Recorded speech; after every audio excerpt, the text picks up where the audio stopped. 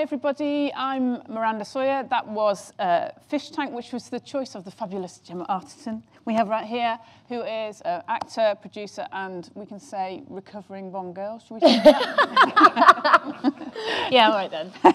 So let's talk about the film. It's so lovely to see it again and on a big screen. It's such a piece of work, isn't it? Yeah, I love this film. I love Andrea Arnold, and particularly this film because it's beautiful. I mean, I was watching it thinking there is not one shot in it that is like an ugly shot. No, and there's so many beautiful art shots, aren't there? Yeah. Just even when she was on the station and behind the kind of waiting room screen, even that is kind of such a beautiful art shot. Or when there's cranes everywhere, it's just gorgeous. Yeah, and I'd never seen it on the big screen. I'd only seen it on a TV screen, and so yeah, it was great for me to see it again. So interesting seeing it, 8-9 years on, as well. Yeah. It still stands up and still... It definitely still stands up. I think that people, there are obviously kind of turning points in the film and things that we can talk about, but the main feeling that I had, I remember, which I recalled from the first time I saw it, is when Connor makes a move on Mia, is just incredible disappointment.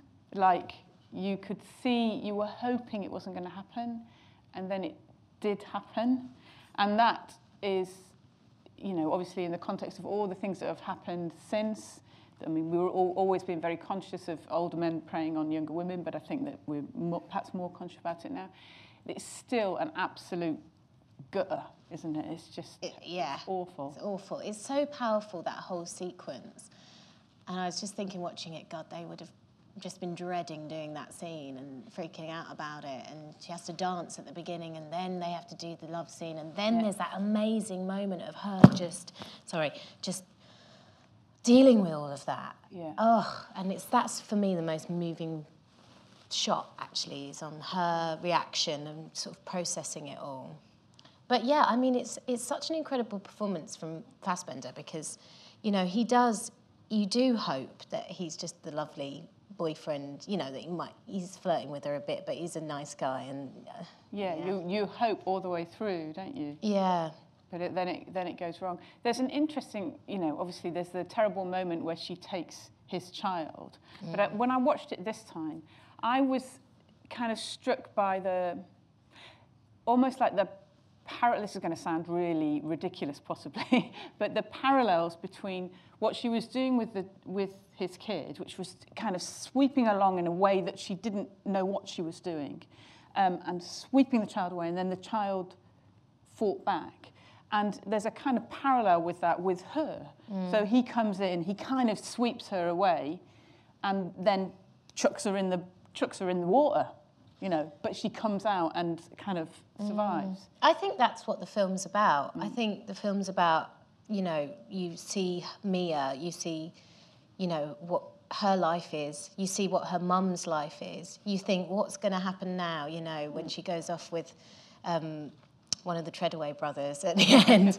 And, it's sort of that continual thing of, picking up on behaviour, doing what is done to you. And I like the hopeful shot at the end of the balloon flying away, because that's Andrea Arnold saying, maybe she doesn't end up, with 2 kids by the time she's And also Tyler saying, 20. say hello to the world for me. Yeah. That's quite hopeful. Yeah. As well. Yeah.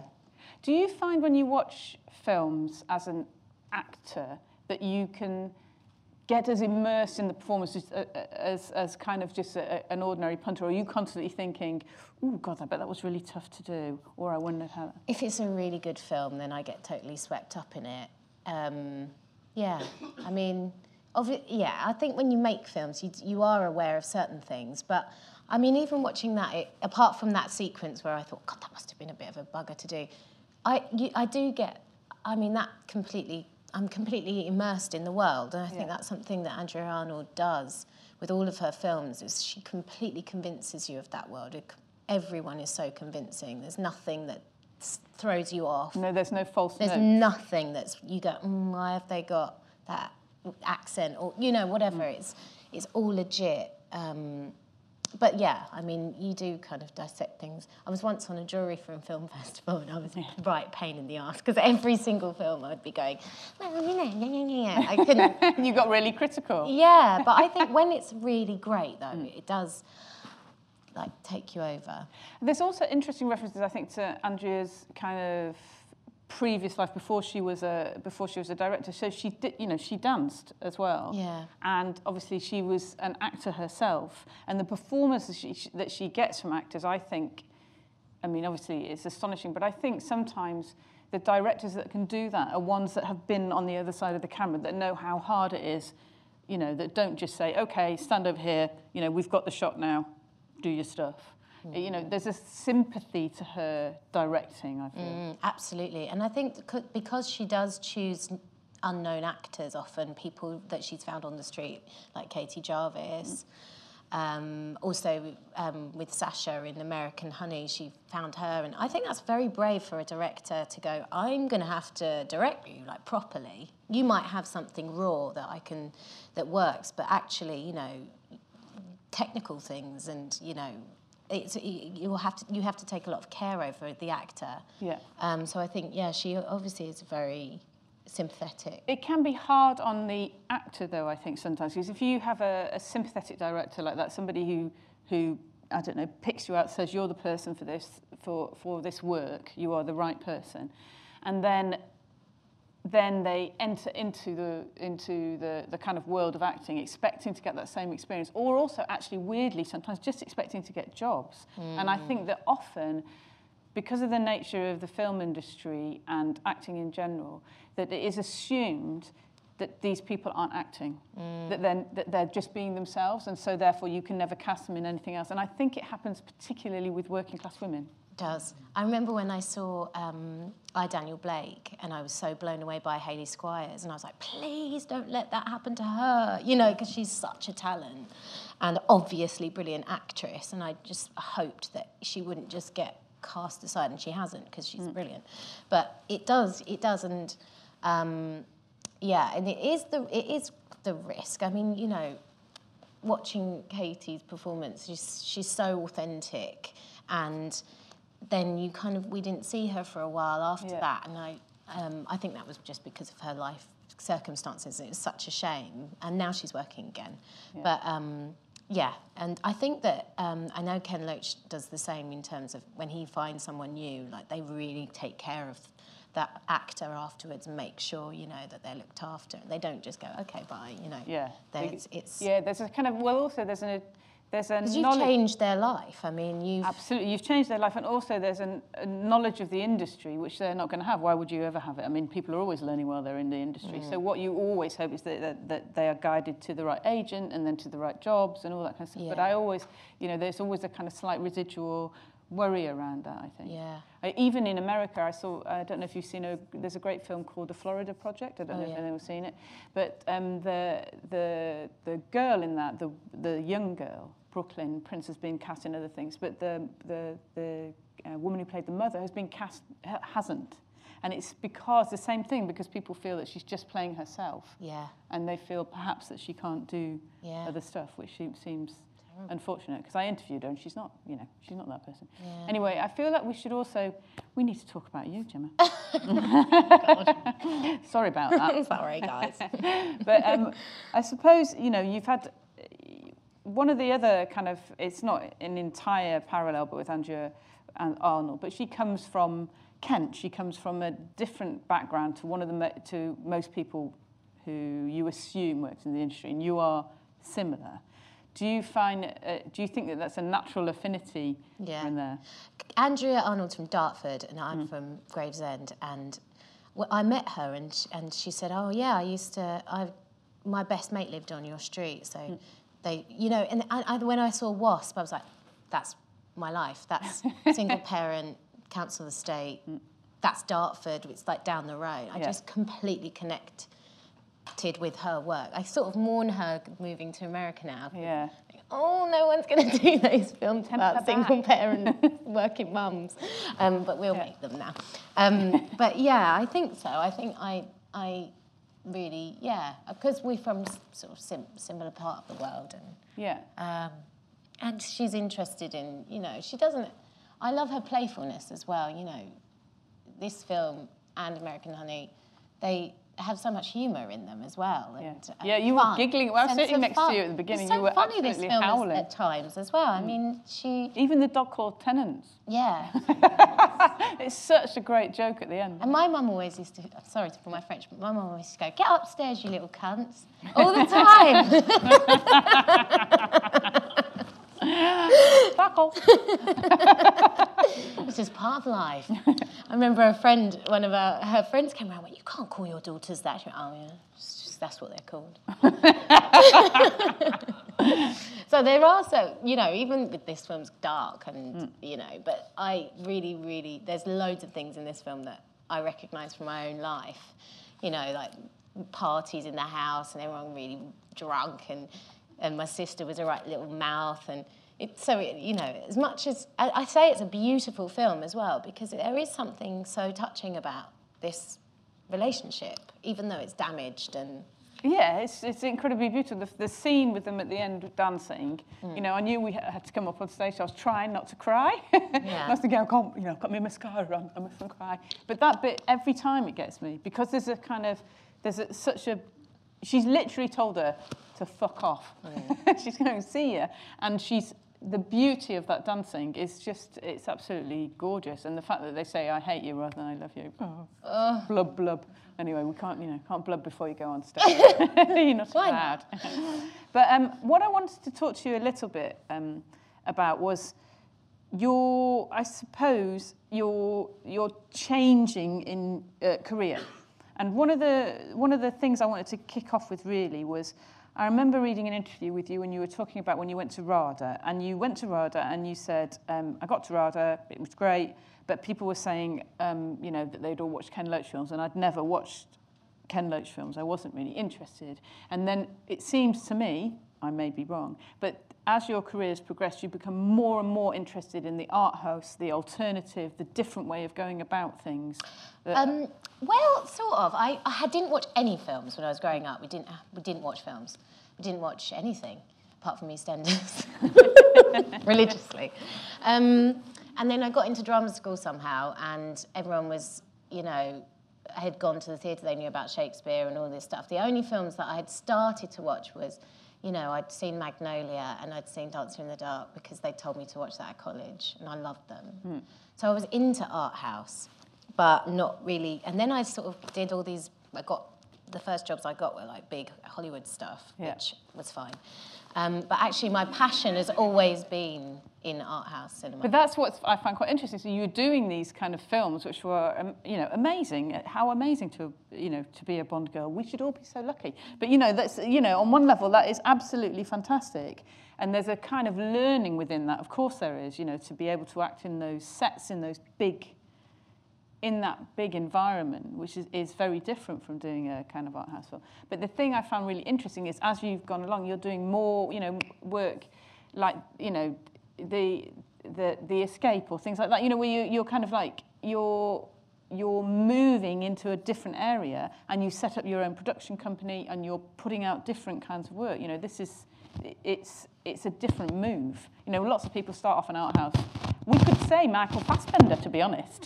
We could start an art house and then go to the big movies, and you're a bit like, well, I've done the big movies, I'm going to do something different now. Yeah, I mean, I just want to do stuff that I would go and see and that I'm proud of. And I know that I just really love watching films like this. And actually, weirdly, there was a period where I really wanted... I was actually met Andrea because I was going to do a film. I was attached to Wuthering Heights, and she came on it, and she went, "No, I'm really sorry, but like you're really trained and like you're an actor, and I want someone." And I remember thinking, "No, God, you think that I can't do it because I'm like, I will unact. I'll unact." But I guess that's you put out what you put out, and people can judge that. They judge that, so you've got to take control of your work. Yeah. And so that's what I've been trying to do. Do Do you want to talk a bit? Do you want to talk a bit about your? So you set up a production company, Rebel Park. Yeah. And one of the pieces of work that's just come out, I don't know if you've seen it. Have you seen this really brilliant short called "Leading Ladies' Parts"? Yeah. Amazing, amazing. And this was all over my kind of social media feed before I was like, oh, that's Gemma. Interesting. And then kind of like looked at the end. And I thought, oh my goodness, that's your production company. Yeah. And I presume it's a good Kickstarter. You're going to use this for other. Yeah, that's the aim. We're just starting to kind of try and work out what we want to do, and it's the production company is all about giving more, more female-centric sort of storytelling and female, making an emphasis on female directors. Not necessarily all the time though, but and it's really exciting. It's the best thing about it for me as an actor is meeting writers and going at it a completely different way. Usually, as an actor, you come on at you're the last person to come on board. Yeah. So it's so great, sort of brainstorming and meeting writers and then seeing how connecting and I love that so much. And I've sort of executive produced a few films, but it's different when you're really mucking in, getting involved. I don't know how much time I've got to do it though. It's my producing partner's in the audience, and I'm like, oh God, because I have to do acting stuff as well. Yeah. Yeah, you've got this other career going on. yeah. But I love it. I love it.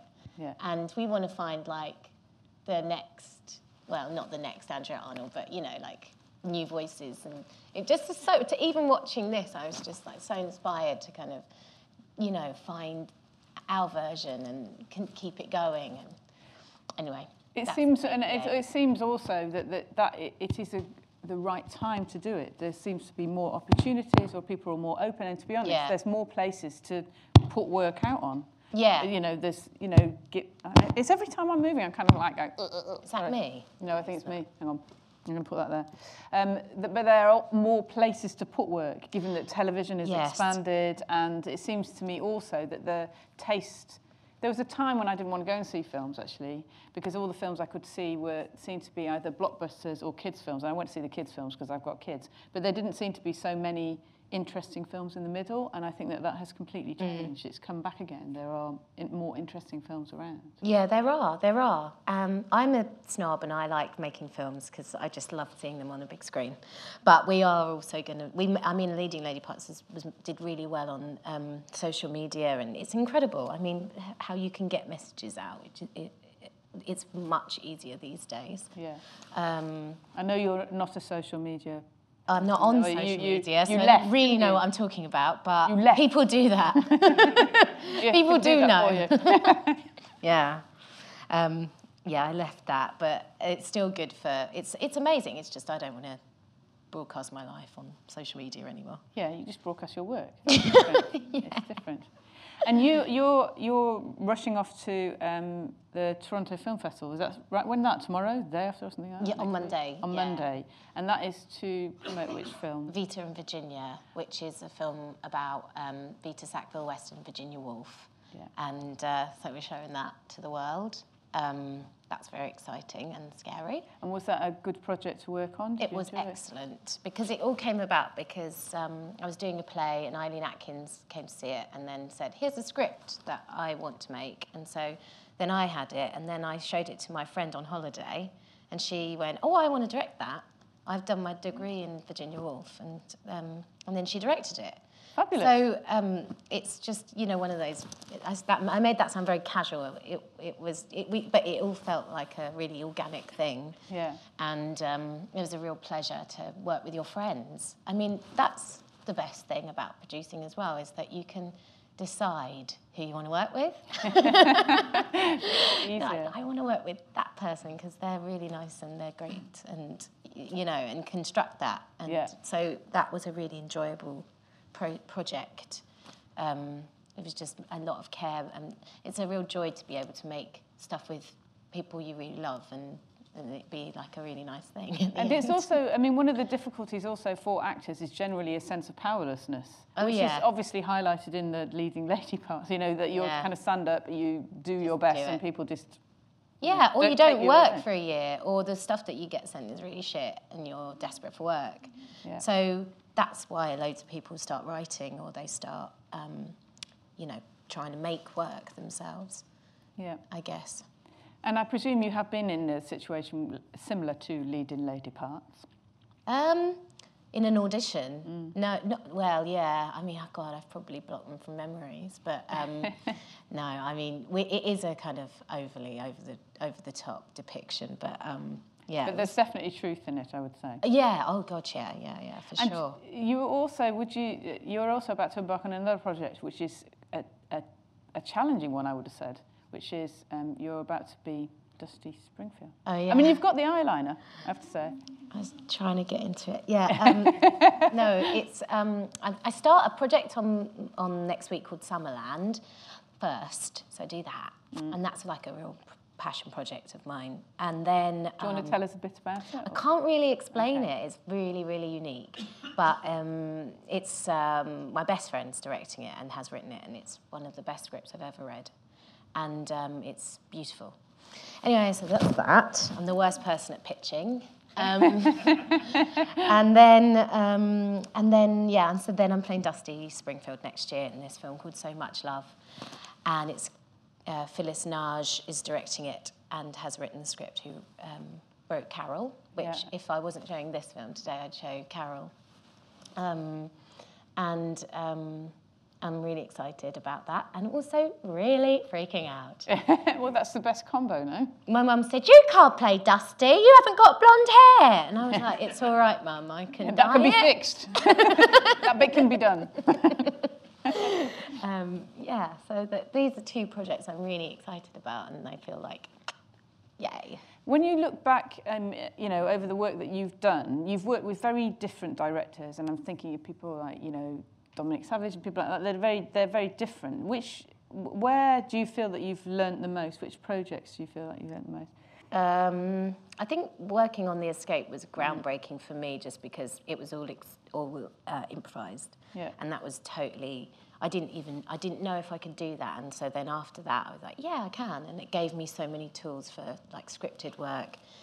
Just about instinct. I found that film very moving, and it is almost like a different. I mean, it's not quite the same, but it's a different version of what we've been watching, when people feel trapped in a life and they can't work out what to do about it. Yeah, and they just run away. Yeah, run away. With no floating balloon at the end of The Escape.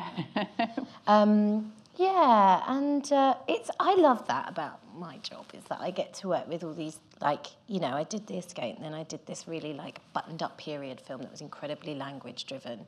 That's Sweet and Virginia, and working with all these different directors and writers. That's what I think, for me, that's what excites me the most as an actor, is just mixing it up and throwing yourself off constantly, and being a bit freaked out each time you do a job. Not each time, but I just did this job that was so easy and silly and really fun. It was a piece of piss, really. It was a comedy with Adam Sandler. Yeah. And I was freaking out about that because I was like, it's Adam Sandler, But it's good. I like being a little bit freaked out before I do a job. Yeah. Do you get more freaked out by theatre or film? Film. Theatre is, I feel like, really learns to be a real thespian. I feel at home on the stage. That's okay, darling. You can do it. I feel I can really express myself on the stage. No, I of course theatre freaks me out as well. I mean, but you kind of get used to that. You get on. The first night is terrifying, and then it becomes less terrifying. Is it perhaps that you have a little bit more control when you're on a stage? Yeah, it's yours. Yeah. Because the director might be there, but they can't. They might be going, "Why are you doing that? Please stop!" And you go, "No, I'm going to do it anyway." This is my moment. I'm going to take it. Yeah, I love doing plays. I mean, that's really the best ever. But they're just very, very different experiences. I think a film is scary because that's that. You've done it now. I mean, then it's out, and it's out forever. and people can watch it again and again, which sometimes you just want things to disappear and be forgotten forever. And you go, oh, I saw you in, and then the worst film you ever did. And you go, oh, no, that was on BBC One the other night, wasn't it? Yeah, never mind. Oh, God. Whereas with a play, it doesn't matter if you're not, if it's crap. Yeah. Because you can always do it the next night. Oh, yeah, that's awful as well. And you know it's crap. You've got 3 more months of it. Keep going. Just get through it. Anyway, yeah. There was a really, one of the lovely things that I did see on social media, which was an element of the leading lady thing, where people were asked for leading ladies that inspired them, and you chose your nan. Oh, yeah, I did. Yeah. Nanny. I want to explain why you chose your nan. Because other people were choosing, like, directors or actors or whatever, I think because she's the artist in the family, and my family is proper working class, and she was the bit different, She was the one that had that in her, and she had that in her. I mean, she wasn't afraid to go there. She was a published poet. But we didn't know that until she died, and then she was a painter, and I just felt like she inspired me. I mean, she really did. And when you were younger, was she painting when you were younger? So you knew that she was painting, you just didn't know that she was a poet. Yeah, she would paint. She was a photographer as well. She just, like hobby-wise, not like professional. But it just inspired me because there was, in my family, it was, oh, why are you doing that? Oh, no, you're not going to make any money doing that. It wasn't seen as a vocation. So I just, loved that she let it out. That was it. I mean, it seems so small and simple, but it did inspire me a lot. And she was very brave. She very much inspired me. The film The Escape is sort of inspired by her and her life, and so yeah. And she suffered with bipolar disorder, and I think that also inspired me because I saw her live through something, which ultimately killed her. But she lived through something, and she just did it and was herself. Well, there's a beauty to... I have bipolar disorder in my family as well. There's a beauty occasionally to bipolar, which sounds a bit weird, but the manic times can be quite astonishing. Yeah. I just found her really inspiring in general as a person. Yeah. Yeah. So that's and there is the element of The Escape, which I always felt, which was that if only your character had just another outlet that wasn't the children, then, she might be okay, yeah. She might have been all right. Yeah. Or she just would have, I don't know. There was that film's about a woman that not only is her marriage breaking down, but she never expressed her creativity. And it's something that my nan didn't do sometimes, that she would just stop doing that and then implode because it was her way of coping. And I wondered, if you are like a really creative person, if you're like Andrea Arnold and you don't have your outlet, what happens to you? Probably a bitch who like shouts at everyone, is really cantankerous, yeah. Or I don't know. That's sort of what I wanted to, explore a bit in The Escape. Yeah. Okay. So I am conscious that we have a lovely audience here. Hello, lovely audience. Yes, hello. And you might want to ask questions. You might need to wee as well. Gemma. So there is a microphone around. You definitely had your hand up first. You're number one. Hello. Okay. Gemma, thank you so much for the selection. This is the second time I've seen it. I'm just reflecting on, as you're aiding more into the producing thing, what's your viewpoints? I mean, has the whole Me Too movement, how has it coloured the script selections? I mean, in terms of working with writers, I mean, how has that changed recently? Well, I think Era 50/50 has been really great as well, for sort of putting the facts out there and saying that this is actually how it is. There are, I'm not going to say percentages because I don't know them off the top of my head, but it was really helpful for people to see that, like commissioners, and that got loads of people together as well. This movement actually got people together, and all these female writers, directors, whoever, and we would all like meet up and go, should we work together? And so I feel like it has, we're working together. I definitely feel like there's more, that if you offer up a script that's written by a woman, it's more likely to get taken notice of these days than it might have done like 3 years ago. That's for sure. But then look at Venice Film Festival. So I was furious. You know, it's still got a long way to go before there's like parity. But I mean, in terms of my own personal experience, like most of the time I'm working with female writers, female directors, and they'd hate, my female director friends go, we're just directors, stop calling us female. But yeah, I'm noticing the change. Yeah. I remember one statistic from the era 50/50, which I remember being really shocked by, was, you know, the film Frozen, which is obviously about two sisters. It's Disney's, you know, amazing kind of, you know, effort to be sisterly. There are more lines spoken by men than women in Frozen. And I remember thinking, oh, that's a bit gutting. Yeah. Hello. There's a microphone. Oh, no, oh, okay. First, second, okay. Good evening. Thank you for showing that again. I wanted to ask you just talked about the Dusty Springfield film, and your mum said you can't do it because you're blonde. How's your singing voice? It's all right. Yay! Yeah, I've sung a lot and come from a singing background. I mean, obviously, probably won't sound bang on Dusty, but apparently they can do some shit to my voice post. So I was like, I'm going to get so much, you know, people, you know, it's not going to be. And Phyllis, the director, said to me that I don't want you to do a Dusty impression, that'd be very boring. But obviously, you know, I am working on it. Yeah. And you know what? The more I've listened to her, the more she actually, if I wake up in the morning, I've smoked the night before, I'm a bit hungover, then I sound more like Dusty. So I'm chilling out on this one. But we're going to have a really good time. You'll be fine. Yes. And then you. So I kind of just want to say thank you for being really inspirational to like many young girls. I think to a lot of people, but especially young girls, like within like the acting part of it. And I just basically wanted to ask, what sort of advice would you have for someone that kind of wants to kickstart their acting career? Oh my God, it's too much pressure. Oh God, what would I have liked to have? I think, so, you know, this whole like leading lady parts thing that I did is all about people saying, oh, you're not good enough the way you are. Be like this, be like that. And actually, like all the way through drum school, I was told, your accent is so common. No one's going to cast you. You'll just be the maid. And so they told me... Really? Yeah. Oh my God. You'll just be the maid. You have to change your accent. Yeah. God, I'm shocked. Which, I proved them wrong by Yeah, playing it's just appalling snobbery. queens and whatnot.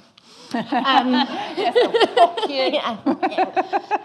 But I wish someone had just told me that you are. You don't do that. Don't do what they tell you to do. Just be you. Like, also be able to be other people and act and stuff. But like, yeah, like, you know, when people tell you, oh, change your accent, I think, fuck off. You think I can only do one accent, which is my own? Piss off. You pissed me off that. Anyway, that's not the only advice. What else? And it's really hard. It's like possibly the worst job to go into in terms of like if you want a regular life and you want to know what you're doing with your life. And I wish someone had told me that, actually, because I think it's really important to know that, like, love it so much that you can suffer a bit. It's like shit when you're not working and you don't know when the money's going to come in and all of that stuff. So you have to I think you have to be realistic about that and just really enjoy doing it, like love it, because otherwise it's quite hard. And like just enjoy working with other people. I felt like for a long time, a lot of this weird stuff that happened with Time's Up and Me Too is because women are pitted against each other because there's not enough place for them. So there's like only one woman allowed in the room, and so women get really competitive with one another. And we are made to feel really, I mean, it's definitely true with guys as well, but definitely with women. And actually, it's really great when you get to know your colleagues and like you can make stuff with them. In my year at drama school, it was nasty. Like, people were bitches to each other, just saying, you know, it was catty. It was like, oh, she got a job, oh, you know. And that's not good. We've got to work, you know, got to work together. That's what I wish I was told then as well. And also, you can make your own stuff. Yeah. I mean, that's what I would say as a person. You can, you know, there's no reason now that you can't shoot something on an iPhone. Yeah. You know, you can shoot something really good on an iPhone. So if there is no work, make your own. Look, you might work shitloads as well, like, I hope so. But it's like, like, even the people that work loads sometimes don't work. Yeah, for a bit. Yeah. Yeah. And it can be quite weird. I saw you. Sorry, my advice is not that great. Hi Gemma, thanks for being here. And just to second what the lady over there said, thank you for everything you're doing in the industry. It's really inspiring to... I'm a filmmaker, so it's... Thanks, yeah. My question's about The Escape, and I was actually in a pitch meeting today when I was told dramas about mental health are really hard to sell, which I know is true. So I wondered if you could talk a bit about how you sold The Escape to produce... Well, I know that you produced it yourself as well, executive produced, but how you did that process, really. We didn't tell anyone that it was about that. It was improvised, so it wasn't in the script. And when we were selling the film and publicising it, I wasn't allowed to say depressed. I had to say in a crisis. And all I wanted to do was going, she's suffering from depression. This is a film about depression. But everyone said, no, don't do that. People won't go and see it. And so you have to say crisis because then it sounds more thrillery. Thank you. Top advice. Hello. Gentleman there. Oh, I can't see who's got the mic. Hello, sorry, have you got the mic? I've got the mic, but I don't Oh, want you to... better speak then if you've got the mic. Yeah, that's a good rule in life. It's actually almost links to the previous question, but it's about the movie we saw tonight, and I just want you to comment on how you think she pulled this off, because I saw the film 9 years ago, but didn't recall every detail. As a character, I was really put at a distance by the main character when she took the kid. For me, that was like there was something about crossing the line morally, ethically. I know these are big words, but that's what I felt. And then she came back at the end for me as a person. I liked her again. I was able to connect. How do you think she pulled that off? I mean, Andrea Arnold I'm talking about. How do you think... Because for me, I was actually disconnected at that point. If you take someone's child, for me, that's a... Don't you think that's what Michael Fassbender did to her? No, I agree with that. No, yeah, absolutely. I felt like he took her childhood away from her. Sure, absolutely. So she was taking revenge. Completely. I mean, it's almost a technical question. Yeah, absolutely. Yeah. I agree with that. And there's a parallel, of course. But that act of, there's something about a kid and a child and the vulnerability and I just wanted your opinion of what it was, what sort of writing techniques, directing techniques, acting techniques, what it was that brought me back, because I was gone at that point. I was like, I actually said in my head to myself, this is a disgusting thing to do. I think it's the moment, well, first, a few things. She shot in sequence and would give Katie only a day's worth of script, so she didn't really know what she was doing. And I think for that's a technique, I think, that is really, it just means that the actor can just be completely in it and not second-guessing themselves or judging themselves in the moment. So I think that's... And then I was thinking that the same as you, that when she pushes her in the water, you think, right, that's it now, isn't it? That is it. And you're hoping and praying that she's not a bad person. She's not a bad person, and she's not when she picks her out of the water and saves her and hugs her. She doesn't even have to hug her at the end. I think the hug is really moving. But yeah, I mean, I don't know. People in the room might have worked with Andrea Arnold and seen her scripts, and I was thinking, are there scripts really? Or is it all improvised or what? I don't know. And do you not think that there's 2 points where you change a bit? And I think one is perhaps that when Connor finds her and he chases her and he hits her, which is what you expect, and I thought he's going to beat her up. So that's what I thought. I thought he was going to absolutely beat her up, and he just stopped and walked away. And there was a slight sense of him still having sympathy with her as a character, so you could retain sympathy also with her. And then the fact that she cries about the horse and everything just goes wrong for her, and the dancing and the sense of unity of the family at the end. So you will understand the character more. Because of course, you know, it's absolutely the worst thing that you can do, but it is an impulse. She acts on impulse. That's what I would say, anyway. I don't know. I don't, you know, think it's a good idea to steal people's kids and Why not? throw them in the water, generally. Top tip. Hello, you're next.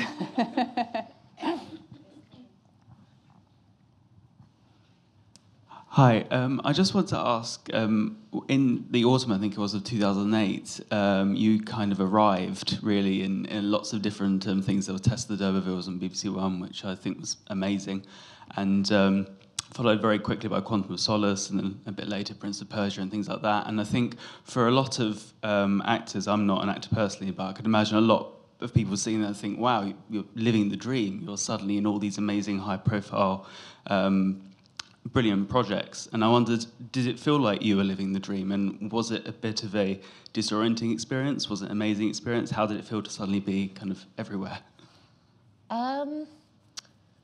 I just thought it was ridiculous. Like, I was like, what is this? This is silly. I thought I was living the dream when I was making Tess, because I loved making it. I don't like all the other stuff. I still don't. Like going to premieres and press and interviews and magazine shoots and all that you have to do. And that was happening that year, and I didn't really know what I was doing. And I remember my publicist like calling me and saying, someone's been through your bins, is there anything you need to tell me? And I was like, Oh my God. She went, no, is there anything you need to tell me about your past? And I was like, oh, well, once I stole the lipstick from the thing, got in trouble. Or, like, anything. I was like, and once I, like, did drugs at, you know, at university, whatever, you know, like, suddenly you're freaking out because you think that all this stuff's going to come out in the press. And that was the overriding thing of that year for me. When you're making work, it's all so different. Like, you're doing different things at different times, and sometimes they come out like 3 years afterwards. But I have a friend that suddenly had a meteoric rise in her 30s after doing grafting all through her 20s. And she's freaking out majorly now. She's like, I don't know how you did it, you know, when you were 20 or whatever. But I think I was just too young to really compute it, and I was just going along with it.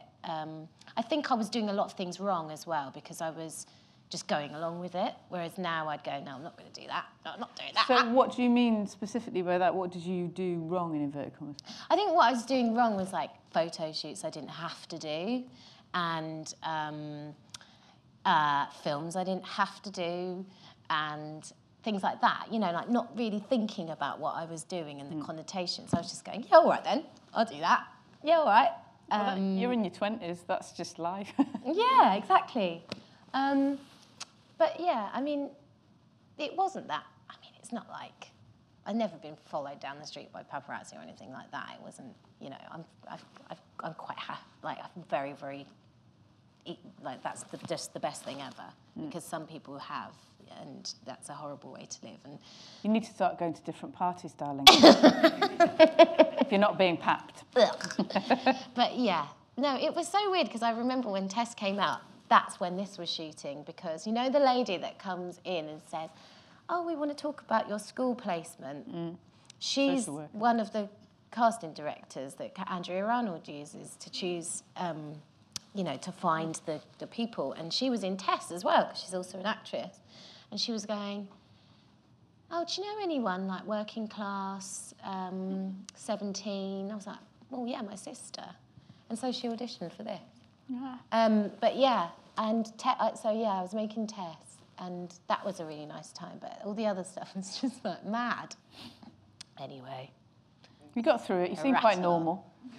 So I'm still okay. You're all right. Okay, I think we're time for one more question, and then I think we're done. And oh, there's two there, you, and then I think we'll be done. Hey, Gemma, how's it going? Hey, good. How are you? Thanks. Just to touch base on, like you're saying, you're going to the producing side of things. I was just wondering, do you get to be part of the post process, like in the editing room? And I was just wondering, what's that been like coming at it from like an actor's point of view? Because normally you don't really get to see that side of it. Yeah. I'm not actually that good in the editing room, I don't think. Because I go, oh, it's all really great. I'm just being really supportive. And actually, I think you have to be like, no, that doesn't work, that doesn't work. And I, as an actor, I have been in my own, like I've been invited into the edit of some things, and I've just found it completely excruciating and awful. I would just like a really good editor to just magically make it great. But as a producer, obviously, you can't do that. So you've got to sit in and it's been really interesting, actually, just for me personally, on my one thing that I've produced so far. Just, you have to sort of step up a bit, I think, and really think about why it's not working and dissecting things, whereas before I just kind of let things go, and because I felt like it was out of my control, I think. So now I'm sort of having to switch on, like, control control sensors. So yeah, but it's only the very beginning. So I look forward to spending lots of time in editing suites and eating sweets, because that's all they do. They edit and eat sweets. Yeah, that's true. They make nanny sugar the whole of their lives. Okay, I think we have reached our natural end. And yes. I would like to say thank you very much to you for being a lovely audience, and thank you for the fabulous Gemma Ross. Thank you.